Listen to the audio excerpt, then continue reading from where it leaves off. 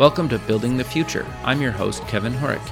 You can check out the radio version of the show every Tuesdays and Thursdays at 2 p.m. Eastern on WDJY 99.1 in Atlanta. We also air on a podcasting network in Los Angeles called the 405 Media. There's a TV version of the show that airs on KMVT 15 in Silicon Valley at 8 p.m. Pacific on Tuesday nights. Both versions of the show air in other states. For these show times, plus past episodes, please visit the show's website at buildingthefutureshow.com. The music for the show is done by Electric Mantra. You can check him out at electricmantra.com. I want to invite all of you in the Building the Future community to join me at SUPEX, the Startup Expo in Fort Lauderdale, Florida, this July 26th, where I'll be the MC. SUPEX is one of the largest and best startup conferences in the U.S. and the official gathering of the Building the Future community this summer. SUPEX has cutting-edge content, a cool startup competition, and a half-day forum this year called #WomenForWomen, the largest gathering in the U.S. in 2018 of angel groups, seed funds, and VC funds focused on female founders and female entrepreneurs. For more information, visit www.sup-x.org. I hope to see all my Building the Future friends there. Welcome back to the show. Today we have Frank Ford. He's the co-founder, co-owner, and performer at the 4-Day Weekend, and he also co-wrote a book called Happy Accidents, The Transformative Power of Yes and at Work and in Life. Frank, welcome to the show. Oh, Kevin, thank you so much for having me on as a guest. I really appreciate it. I'm honored. I've heard about you guys kind of just for a while now, and just even before this interview, I was watching some clips online, and I think what you guys are doing with the 4-Day Weekend is actually like really, really innovative and cool. But before we maybe get into that fun stuff, let's get to know you a little bit better and start off with where you grew up.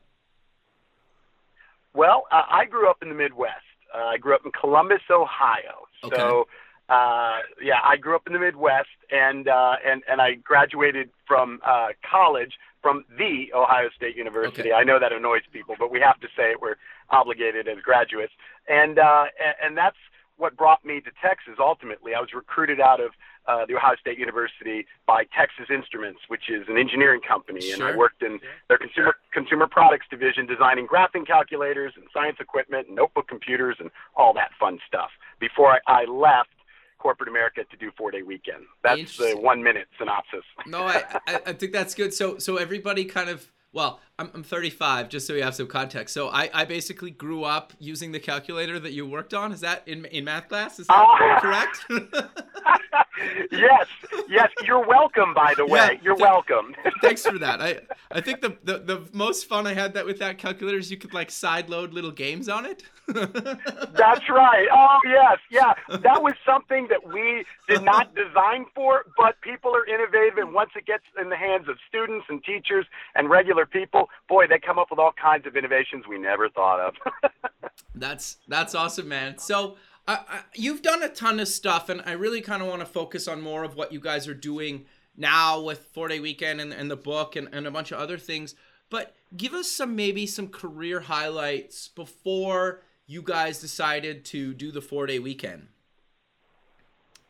Well, it's funny. So, I'm coming out of college, and I'm working at Texas Instruments designing these products, and somewhere along the way, the comedy bug had bitten me as a child, Okay. And it carried through my adulthood. And when I got to Dallas, I started to do open mic nights and stand-up comedy. Okay. And it was a great experience. Loved comedy. I grew up on Saturday Night Live, Sure. David Letterman, Benny Hill, the Carol Burnett Show, all of these shows, Monty Python, and of course stand-up comedians like Richard Pryor and George Carlin and Steve Martin. And so I was really influenced by comedy as a child and into my adulthood. So I was bitten by the comedy bug at a very, very early age. And so stand-up was sort of that gateway to comedy in general. And that's where I met my best friends, still my best friends today, that we sort of left stand-up and went into improvisation. And so all of us had success locally within the stand-up circles. You know, we were emceeing and opening and middling and doing all kinds of stuff, stand-up related. And we sort of just found each other. We were like-minded, and we sort of came together. And then when we came together, I started to, on the weekends, if you can believe this or not, while working at Texas Instruments in Dallas, I was flying up to Chicago to attend the conservatory there at the Second City, the famed Second City, the mecca of improv. Okay, and while I was there at the conservatory, on the main stage was a group that included people like Tina Fey was on the main stage when I was training there, Rachel Dratch, Scott Adsit, Kevin Dorff, all of these wonderful people. There was a review there called Pinata Full of Bees. It was directed by the great and legendary Mick Napier in Chicago, who runs the Annoyance Theater.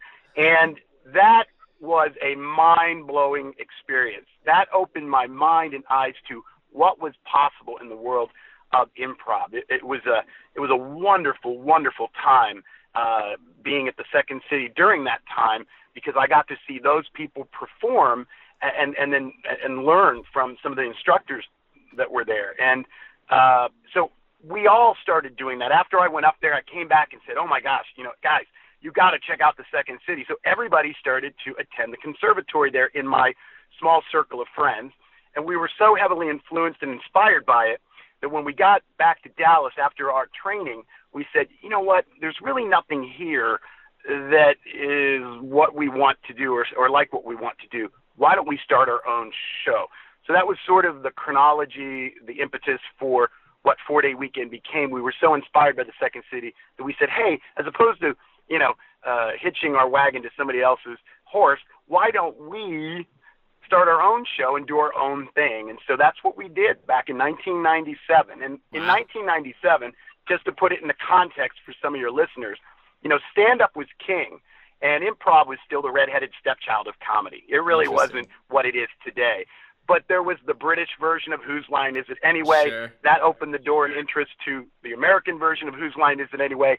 And now people had sort of a touchstone or context to reference what improv is or what it could be. And of course now, like, there's Kristen Wiig and Bill Hader and all these different people that have come out of improv that everybody says, oh yeah, improvisation, I know what that is. So it's much more universal and commonplace now than it was in 1997. But we were bitten by the improv bug, and I got to tell you, it's still with us. We're still as passionate about it today as we were in 1997. No, I think that's great, man. So for people that haven't maybe heard of the 4-Day Weekend, what exactly do you guys do? Because people can go check out clips online or go check it out if they're in kind of the Dallas or Fort Worth area. But walk me through give us an overview of what you guys do. Okay, well, today we offer up a lot of different services, obviously, than we did back in 1997. In 1997, we were a straight-up improv show. So it's a live show for your listeners who may not have seen Whose Line Is It Anyway or an improv show. We get suggestions from the audience, and then we make up scenes and songs based on those suggestions. So our live show was our bread and butter. That was the only thing we did in 1997. It started off as a 6-week run. 6 weeks became 6 months. 6 months became 6 years. And lo and behold, here we are 21 years later and counting. And we have a theater in Fort Worth and in Dallas. And now what we do, we offer not only live performances for the general public on the weekends every Friday and Saturday, but we do corporate entertainment. So we'll host awards banquets, or we'll MC events, or we'll do man-on-the-street stuff for our Fortune 500 corporate clients, or even smaller businesses. And we also offer up training at our training center. We have a lot of students, hundreds of students a year that come through our training center to learn about the Yes and philosophy and improvisation. We also now, the fastest growing part of our business is all the keynotes that we do and workshops that we do and motivational speaking that we do based on our book, Happy Accidents, The Transformative Power of Yes and at Work and in Life. We teach about the Yes and philosophy, and a lot of Fortune 500 companies or just businesses bring us in to talk to their groups about this Yes and philosophy to help with their culture, talk about active listening, adaptability, being present, being in the moment, being a yes and person versus a no but person, all a teamwork, collaboration. So that's the fastest growing part of our business. And so, over the years, this Yes and philosophy for us, for 4-Day, has led to, we've won Small Business of the Year. We got the key to the city from Fort Worth. Thank you. Yeah, we're an institution there now. We've done a keynote for Congress. We've worked with 2 different American presidents. It's been a crazy run. And then of course we had the book, which became a national bestseller in the fall.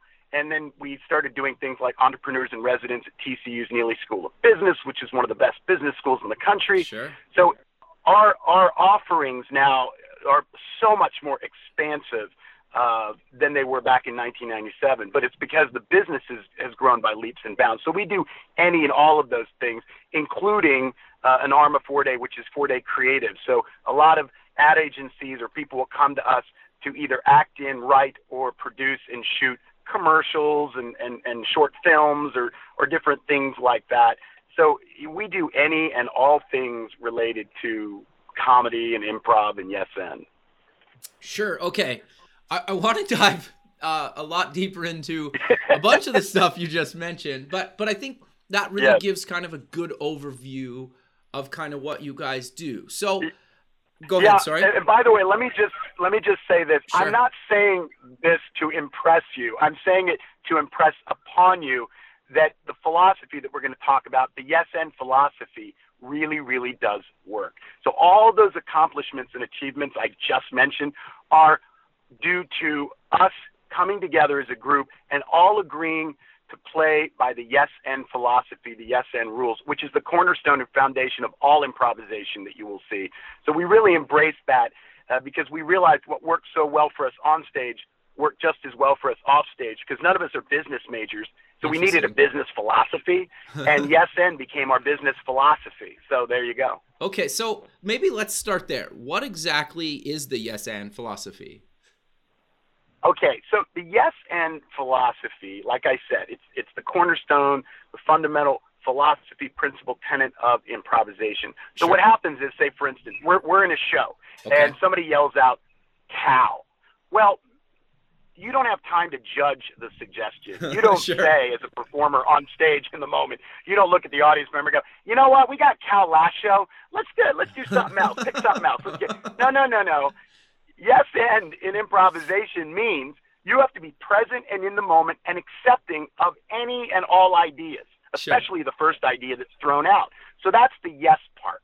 The yes part teaches you to be open to ideas. Now the end part, A&D, is the building on the idea, the building on the pertinent information. So in that situation, we take cow. Great. And then before you know it, we're doing a scene where there's a father who's milking a cow on a farm, and he's passing over the tradition and knowledge of milking a cow to his son, and they're going to learn about milking a cow together, and we're going to do a scene based on that. It's being open to the idea, but in order to do that, the group mind has to be a yes and group mind. So there's no reactionary no or judgment of the idea. Also, active listening, very, very important in yes and. You have to be able to hear the idea, wait for the person to finish, and then you begin speaking when they're done to kind of add and build on to the idea to make it bigger and better. Because improv is all about collaboration. We know in improvisation, what we come up with together is far, far, far better and more interesting than what we would come up with individually. And the other thing about Yes and that it teaches you is that when we take the stage at 4-Day, we're not selfish performers. It's a very unselfish approach to entertainment or performing. When we take the stage, it would be my job to make you look good, and it would be your job to make me look good. Sure. You're not going out there to make yourself look good or to be funny or the funniest. We know that if we go out there with the yes and philosophy and we're setting each other up to make each other look good, then at the end of the day, everybody looks good. Sure. And so a lot of this stuff that I'm mentioning here about adaptability, active listening, yes and, positive forward thinking, collaboration, teamwork, unselfishness. Doesn't this sound like a lot of common sense stuff that we should be doing in our everyday lives, at work, at home, with friends, right. So here's the thing. You, believe it or not, in our world, or what we consider to be true in our world, you are an improviser. you and I didn't script this conversation. Sure. You're not going to script the conversations you're going to have after this one. Your whole existence is improvised. The whole thing is improvised. All of us are improvising. You know the old saying, the world is but a stage and we are merely players. Well, Yeah. I say the world is but a stage and we are merely improvisers. We're all improvisers, improvising our way through life. So Sure. since you are already improvising, why would you not follow some of the same philosophies that we as professional improvisers do on stage by being a yes-and person? And the answer is, well, yeah, of course, that makes sense. It's a good fit. It makes perfect sense. So if you think of yourself as an improviser, and if you think of the yes-and philosophy as an ideology or part of your life that you could incorporate to be a more positive individual or a more positive improviser, why wouldn't you do that? Interesting. And I think that's why it resonates with so many people, because once they understand, oh, he's right. Yeah, I improvise. I improvise all the time. I'm going to improvise later today. I can either improvise in one of two worlds. I can improvise in a positive environment, or I can improvise in a negative environment. So what environment do you want to improvise in? We choose a positive environment, and that's what's led to our success and continues to lead to our success and doors being open for us. Sure. No, I think that's really great. So you work with kind of companies to kind of bring this yes and philosophy into their corporate culture. How do you guys kind of do that? And like, how do you deal with the naysayers, I guess? Look, you're always going to have a no but person Sure. in the group, okay? But here's the thing. That is not how we as human beings are hardwired. Okay. Despite what the world or society tells you, this Machiavellian approach to business, especially, and to life, that is all learned behavior, okay? Interesting. Yeah. I mean, you're taught that, it's a dog-eat-dog world. You got to stab the other guy in the back to get ahead. You got to climb the corporate ladder of success and step on whoever you need to step on to make your way up. Well, no, you don't. That's learned behavior. Do you really have to hurt people to be successful in this life? I mean, unless you're a sociopath, that is not how we're hardwired. Totally. As human beings, we are hardwired to be empathetic, to be compassionate, to help each other out, to collaborate. I mean, you see it, unfortunately, whenever there's a tragedy or national disaster, what happens? People come out of the woodwork to help. Right, yes. Now, should it take a natural disaster or tragedy for us to tap into the part of our human spirit and condition that is just sitting there dormant and waiting to be awakened? No, Sure. No, it shouldn't. We should always be doing that every single day, because that's who we are. Machiavelli once said, it's better to be feared than to be loved. No, it's not. That is the dumbest thing I've ever heard. It's always better to be loved than to be feared. Are you kidding me? Please. Again, unless you're a sociopath, you understand this. So that's what we're bringing to the corporations, because there is sort of like this Machiavellian undertone or undercurrent to how business is run. And the reason it's resonating is because people are realizing, especially now, hey, there's got to be a better way to do this. And we'll mention common sense things like empathy and active listening, and opening a dialogue. And they're like, go on, tell me more. And it's really, we're talking about common sense things around the human condition, but it's resonating with them because they want their cultures to reflect a more positive environment. So over the years, we'll have corporate clients who've hired us for a show. We'll host their awards banquet. We'll do an hour-long show. We MC. And then slowly, over time, they begin asking for our keynote. And now all kinds of Fortune 500 companies want to hear about it because it is a positive message, and it works. And a lot of companies, to their credit, have really embraced it and tried to become more of a yes-and culture. One of our big clients is Southwest Airlines. Oh, wow. And Southwest, we've worked with them for a long, long time. And one of their campaigns recently was, we are the yes airline. Now think about that. Interesting. We're the yes airline. So now they're the yes airline. Well, they are. They're a yes and culture.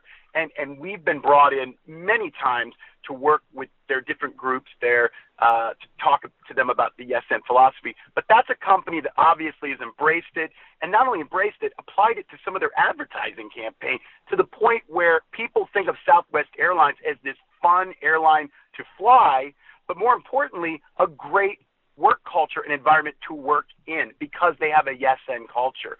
Who wouldn't want to work for a company like that?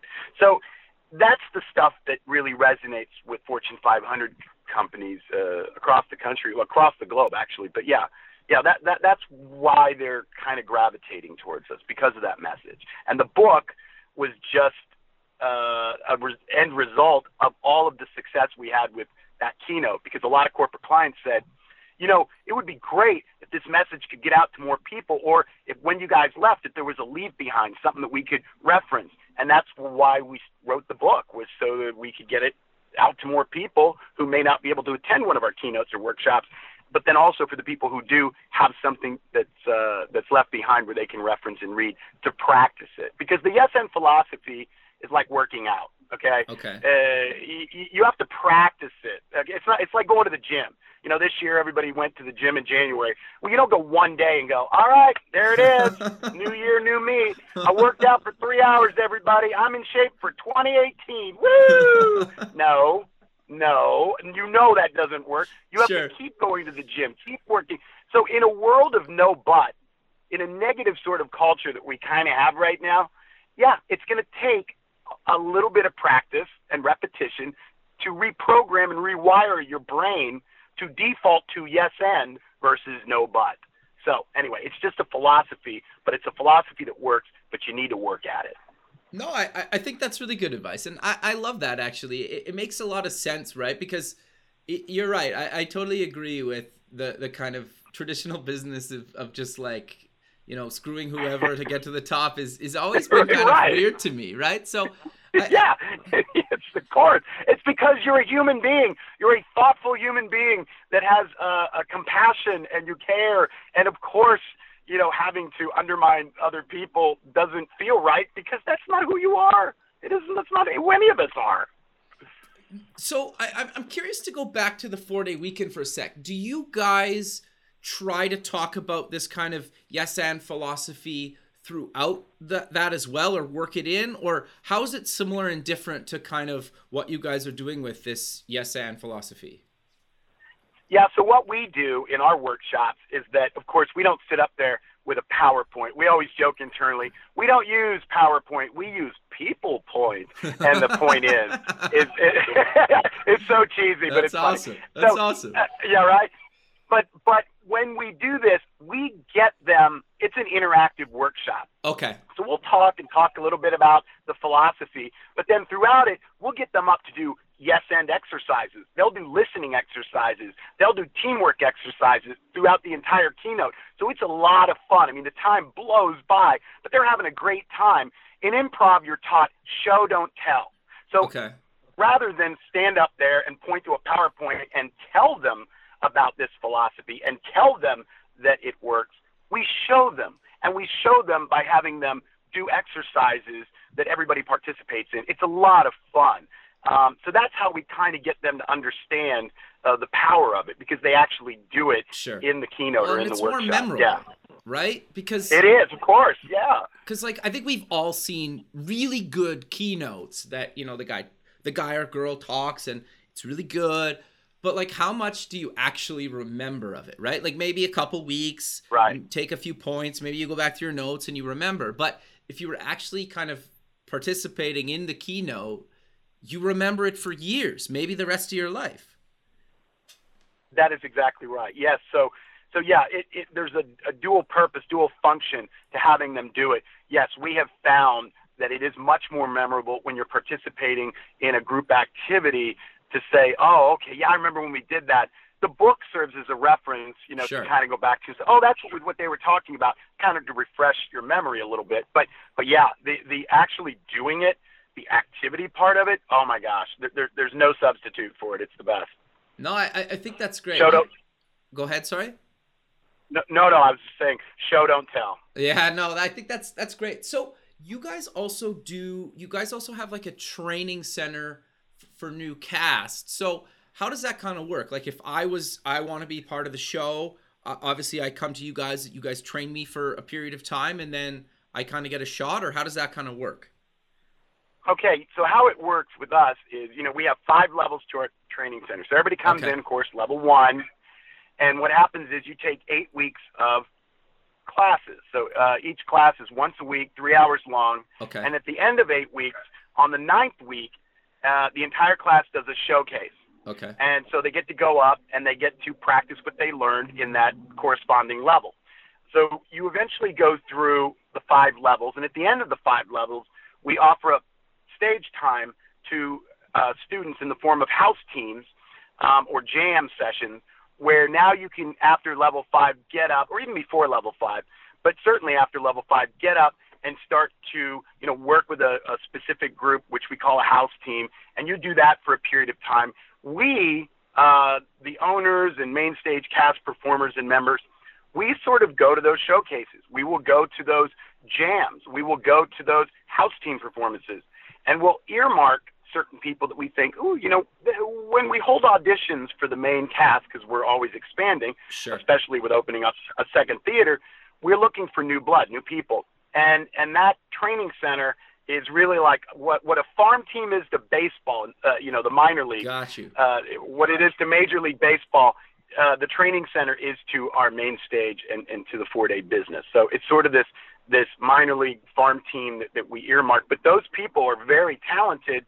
We'll earmark certain people, and there's a lot of people who are on the main cast today, and also people who work behind the scenes in some of our corporate division that have come out of the training center because they were taught the Yes and philosophy. So they're already in line with what our business philosophy is because they're one and the same. Sure. So for people that are interested in maybe attending this, do they need to have done improv or comedy before? No, not necessary. No, Okay. We will have a mix in that level 1 class of people who've taken improv training somewhere else and just want to take a different class, try out a new philosophy, see what else they can glean or learn. But then you're mixed in with people that, just they want to be better public speakers, or it was given to them as a gift and they're doing it because it was a birthday gift and they want to try it out.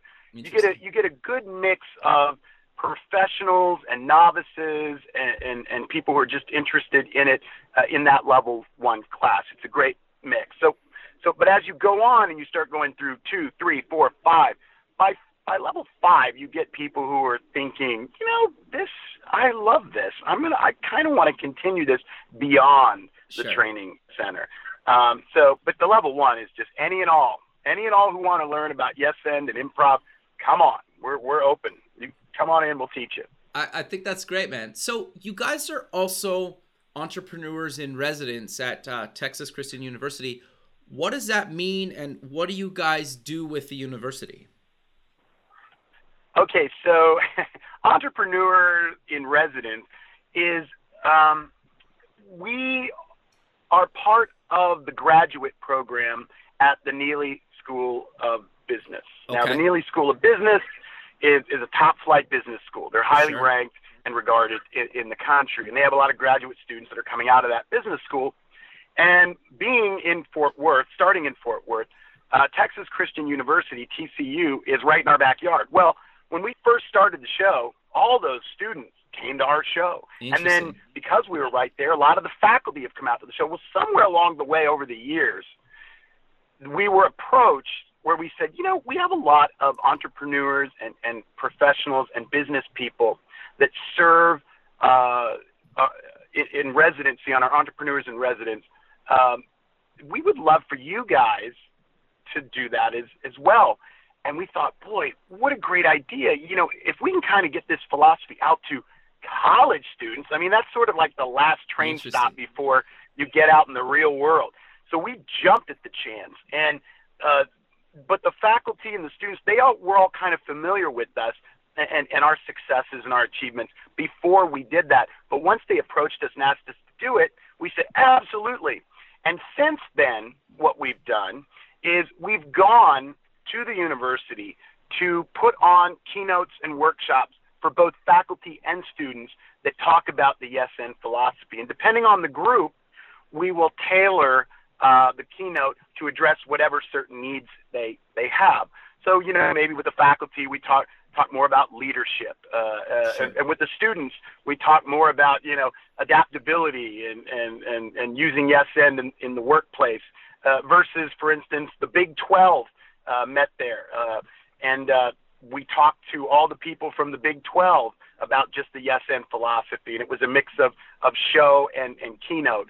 So it just depends. But we offer up our services there. We donate our services to the university to talk to the students and the faculty and whoever else they want us to talk to as entrepreneurs and residents there. And we're hoping that now they buy our books and they hand out our books and stuff. What we're trying to do also is develop a module or curriculum that the university can use to have it in-house there or sort of as an elective moving forward. So it's an accredited thing. That hasn't happened yet, but that is definitely on our list of to-dos with the university.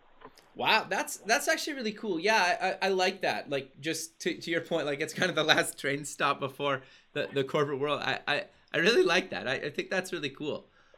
But I'm curious. Yeah. No, go ahead. Sorry. No, that's it. No, yeah, Okay. I do too. It's our last chance to sort of, get to them before they get out in corporate America and maybe have some of their optimism and idealism beaten out of them. We tend to do that to each other as adults, right? Yeah. We're like, welcome to the adult club. All right, now it's time to get rid of that optimism and idealism.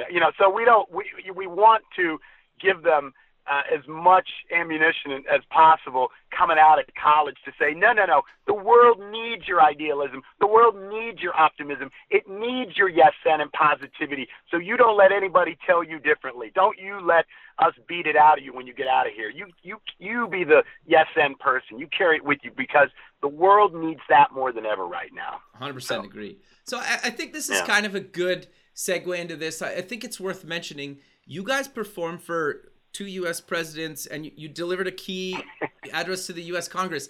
What did you guys kind of talk about in those presentations? Because that's huge. It is huge. Well, here's the thing, and I'll give you a little backstory that led up to it. Oddly enough, it was Southwest Airlines that unknowingly helped us with that. We were doing a yes and keynote workshop for Southwest Airlines, and there happened to be a writer there who was a writer for their in-flight magazine, which is Spirit Magazine. American Airlines has American Way. Southwest Airlines has Spirit Magazine. It's the magazine in the netted pocket in front of you underneath the drop-down tray when you're taking a flight. And so anyway, he was sitting there writing, and eventually he was there for the yes and they just happened to be doing a small blurb on creativity in the workplace. This guy was writing that.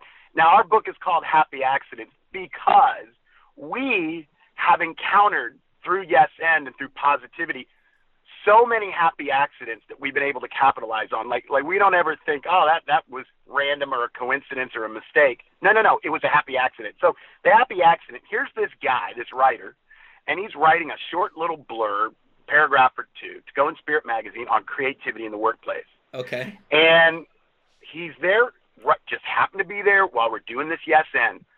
So the guy said, hey, you don't mind if I be a fly on the wall and sort of watch what you guys are doing here today, do you? And we said, fly on the wall?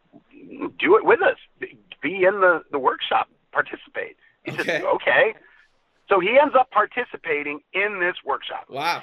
And it was like a 3-hour workshop. Well, by the end of it, this 2-paragraph blurb on creativity in the workplace ended up being this 4-page article on 4-Day Weekend and our Yes and keynote. So now this huge article goes in Spirit Magazine. Okay. So there's a congresswoman from California, Linda Sanchez, happens to be taking a flight on Southwest. Wow. She's reading through the magazine. She sees this article on us in our keynote. She goes into Washington, D.C., into John Larson's office, who is head of the Democratic caucus, throws it down on his desk and said, our meetings suck. That's amazing. We need these guys to come in and talk to us about YesN. So all of a sudden, before we knew it, unbeknownst to us, Congressman John Larson calls David Wilk, who's my business partner along with David Ahern. Okay. But he calls David Wilk, and he says, Mr. Wilk, this is Congressman John Larson. And Dave immediately was thinking, oh, it's me or Dave, the other Dave. It's one of us playing a prank on him. And so Dave does it. He's like, Congressman, like, what? So he's answering the phone like, oh, well, it's a pleasure to meet you or talk to you, Congressman. And he said, and then, John Larson, Congressman Larson, he goes, well, I've heard a lot of great things about your organization. And David Wilk, without realizing it wasn't one of us, said, well, I'd like to say the same about yours. Dead silence on the other end. And then Dave realized, oh, my God, no, this really is Congressman. So long story short, we're invited to this retreat that Congress was having. Okay. And they said, would you come out and take us through the YesN philosophy, do your YesN keynote. And that's what happened. We flew out there, and we were sequestered in a hotel.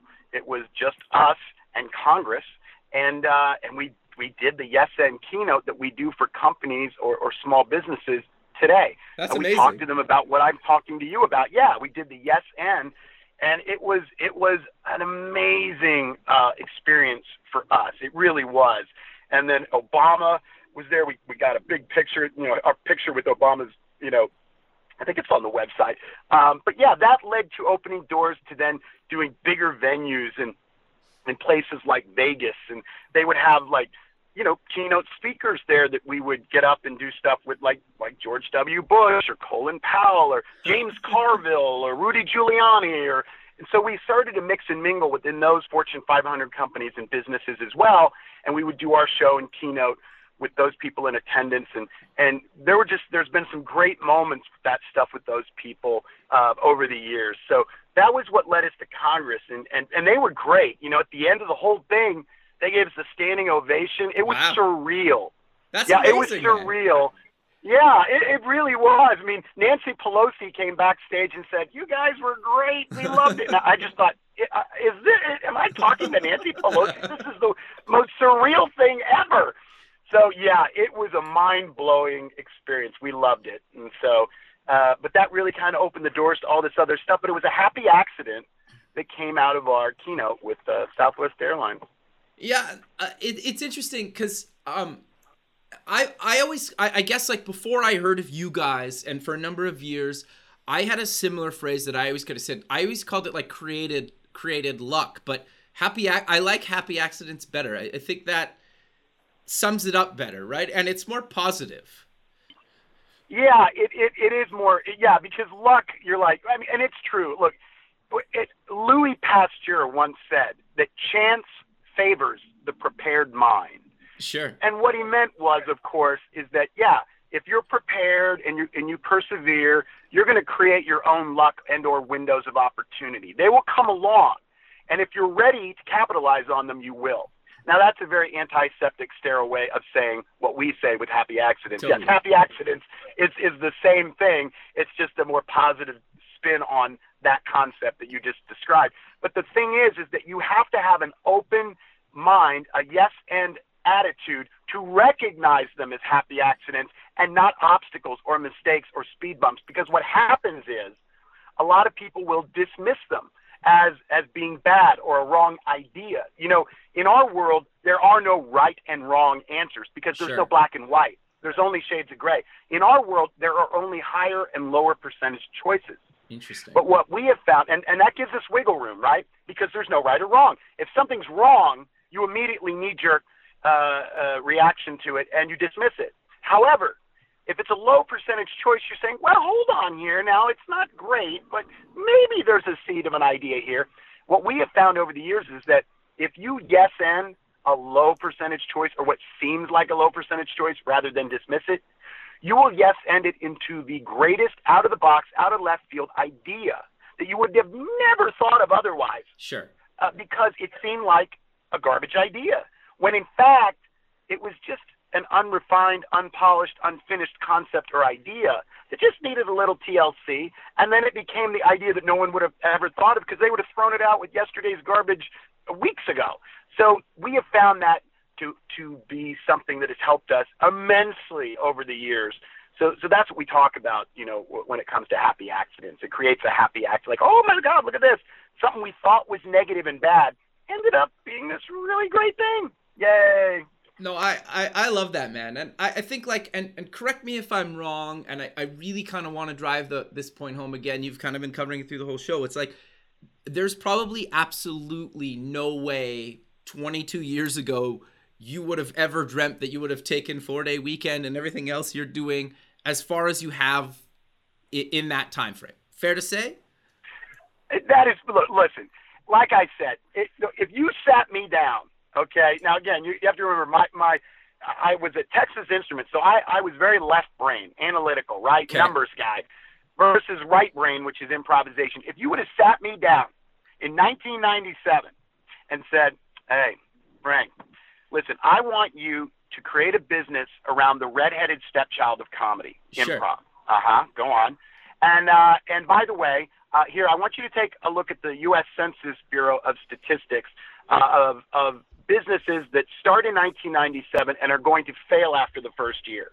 And then the precipitous drop-off after year 1 to year 2 and then year 5, much less year 20. Now, I would have looked at those analytics, those metrics, and said, I'm not doing this. This is ridiculous. This sure. is crazy. Sure. However, I would have dismissed it immediately. It doesn't make sense. It does not make sense on paper. Sure. But it makes sense, complete sense, in life. So we had, when we were writing our book, our consultant who was helping us with this, he said, we're talking about, he goes, boy, he said, when you think about it back in 1997, you guys had to be a little delusional back then. And at first I thought, what? Did this consultant just call us delusional? How dare he? But the more we thought about it, he's right.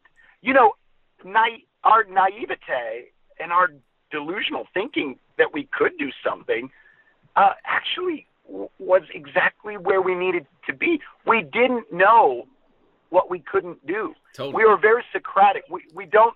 The only thing we know is that we don't know. Yeah. Like Socrates. Yeah.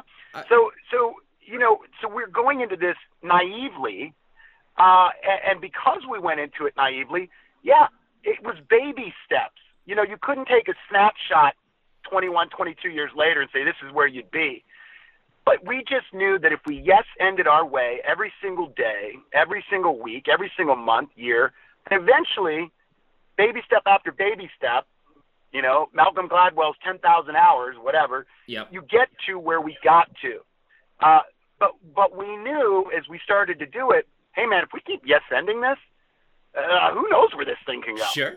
And that's what happened. It just because the saying no gives you the illusion of control, and it totally. closes the door to all possibilities. Saying yes means, well, I got to give up some control, but it opens the door to all possibilities. And that's what happened in our case. Again, like I said, it works. You just have to practice it. You have to live it. You have to do it. You can't just give it lip service. So it's a philosophy for life.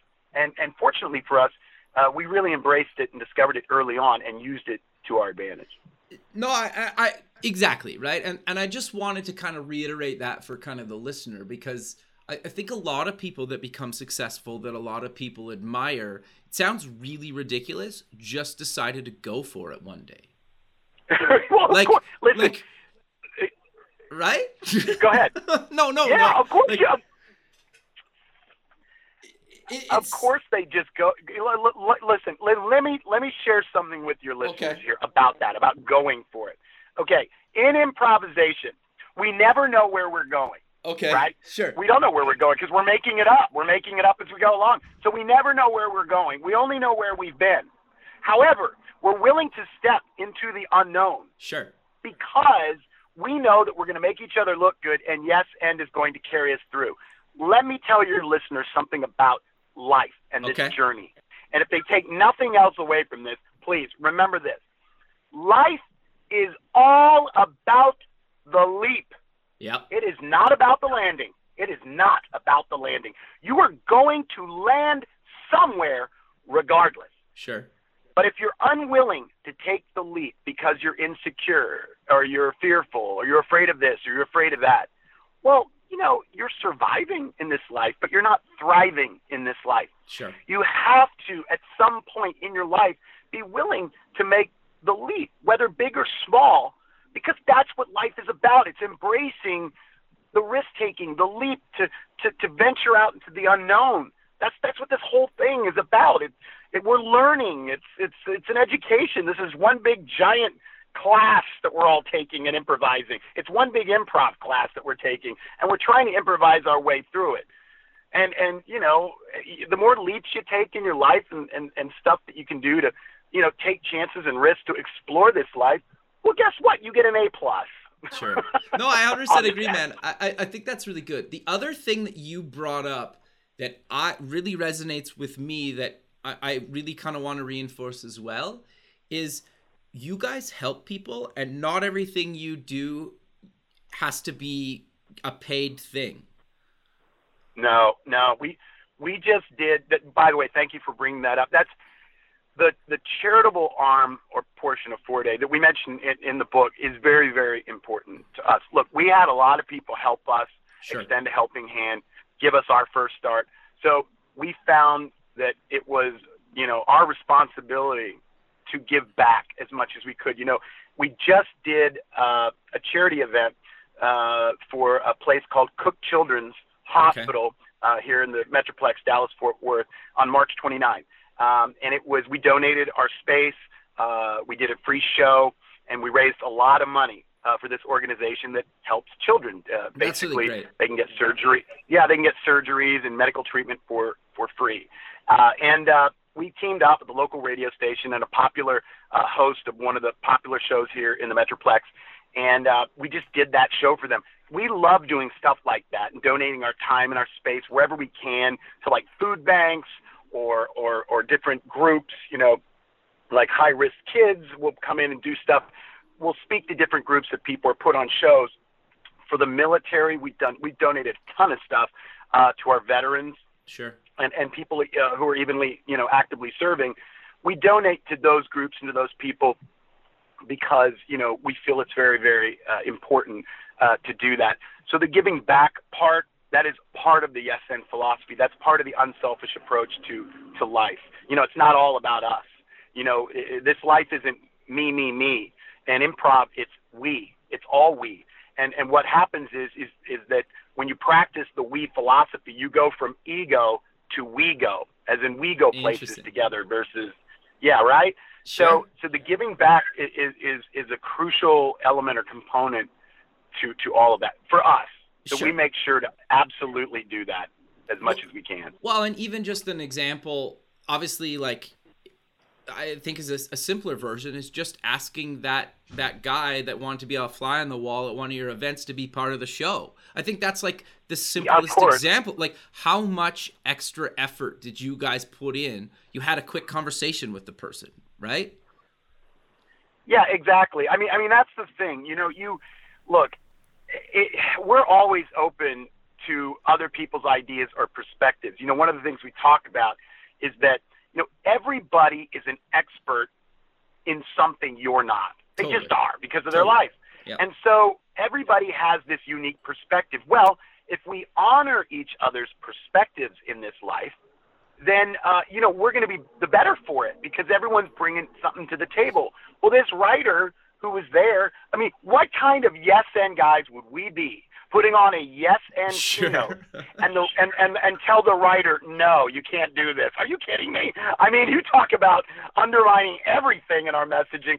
No, we can't do that. We are yes and guys through and through. So when the writer's there and he's saying, oh, I'm just writing a little blurb on creativity in the workplace, and it's like, you know, well, yes, and why don't you do the keynote and see what you think about it. I mean, you got to have that yes and attitude. Why Sure. wouldn't we do that? Now, there's some people that would say, this guy, Yeah, he totally. wasn't signed up for it. I mean, that's a negative way to look at it. But so yeah, we of course we did. We invited him in. Well, and and look where it led you guys, right? Is basically the point Yeah. I'm trying to make. Like you just were Yeah. like, come hang out, be part of the show, and then you Yeah. never know where a simple little nice gesture will take you or not take you, and it doesn't really matter if it takes you anywhere, right? Right, exactly. That's the whole thing. Sometimes it doesn't lead anywhere, but a lot of times it does. Yep. I mean, if you just look at your life, where have you had your best experiences? When you've shut people down and said no to things, Sure. or when you said yes to things. Growing up, we all had this maybe as kids with our parents. We all as kids would be like, "Oh, I'm not going to try Brussels sprouts." And my mom would say, "Well, how do you know you don't like Brussels sprouts until you've tried the Brussels sprouts?" And then I would try the Brussels sprouts. Well, guess what? Today, love Brussels sprouts. Totally, to this yeah. day, love Brussels sprouts. But my mom was a yes-and person and didn't even know it. She's like, "How do you know you don't like the Brussels sprouts? Try the Brussels sprouts." I tried the Brussels sprouts. They're delicious. So, yeah, by saying yes to Brussels sprouts, I eat healthier today as an adult. Yay! That would have never happened had I said, "No, I'm never going to eat Brussels sprouts. Only chocolate pudding for me." I mean, come on. It's crazy. Of course, we open up doors to really beautiful and great things when we say yes to them, of course. No, I love it, Frank. But sadly, we're running out of time. So let's close with mentioning where people can get more information about 4-Day Weekend, the book, and any other links and things you want to mention. Oh, okay. Well, if you want to find out more about us and our corporate offerings and the training center and the live show, you can just go to 4dayweekend.com. That's FOURDAY weekend.com. And you can find all the information there. If you want to buy our book, you can go to Amazon.com or Barnes & Noble and just type in Happy Accidents or Happy Accidents, the transformative of yes and at work and in life. The transformative power of yes and at work and in life. And you can buy our book there, or you can even get it through our website. So all that stuff is in one of those two places, or check us out on Facebook. We're there too. Interesting. One last thing that I'm curious about. I think the cover of the book is really, really well done. Walk us through kind of why you guys decided to do that and what is on the cover for people that haven't seen it. Okay, so now I'm glad you brought this up.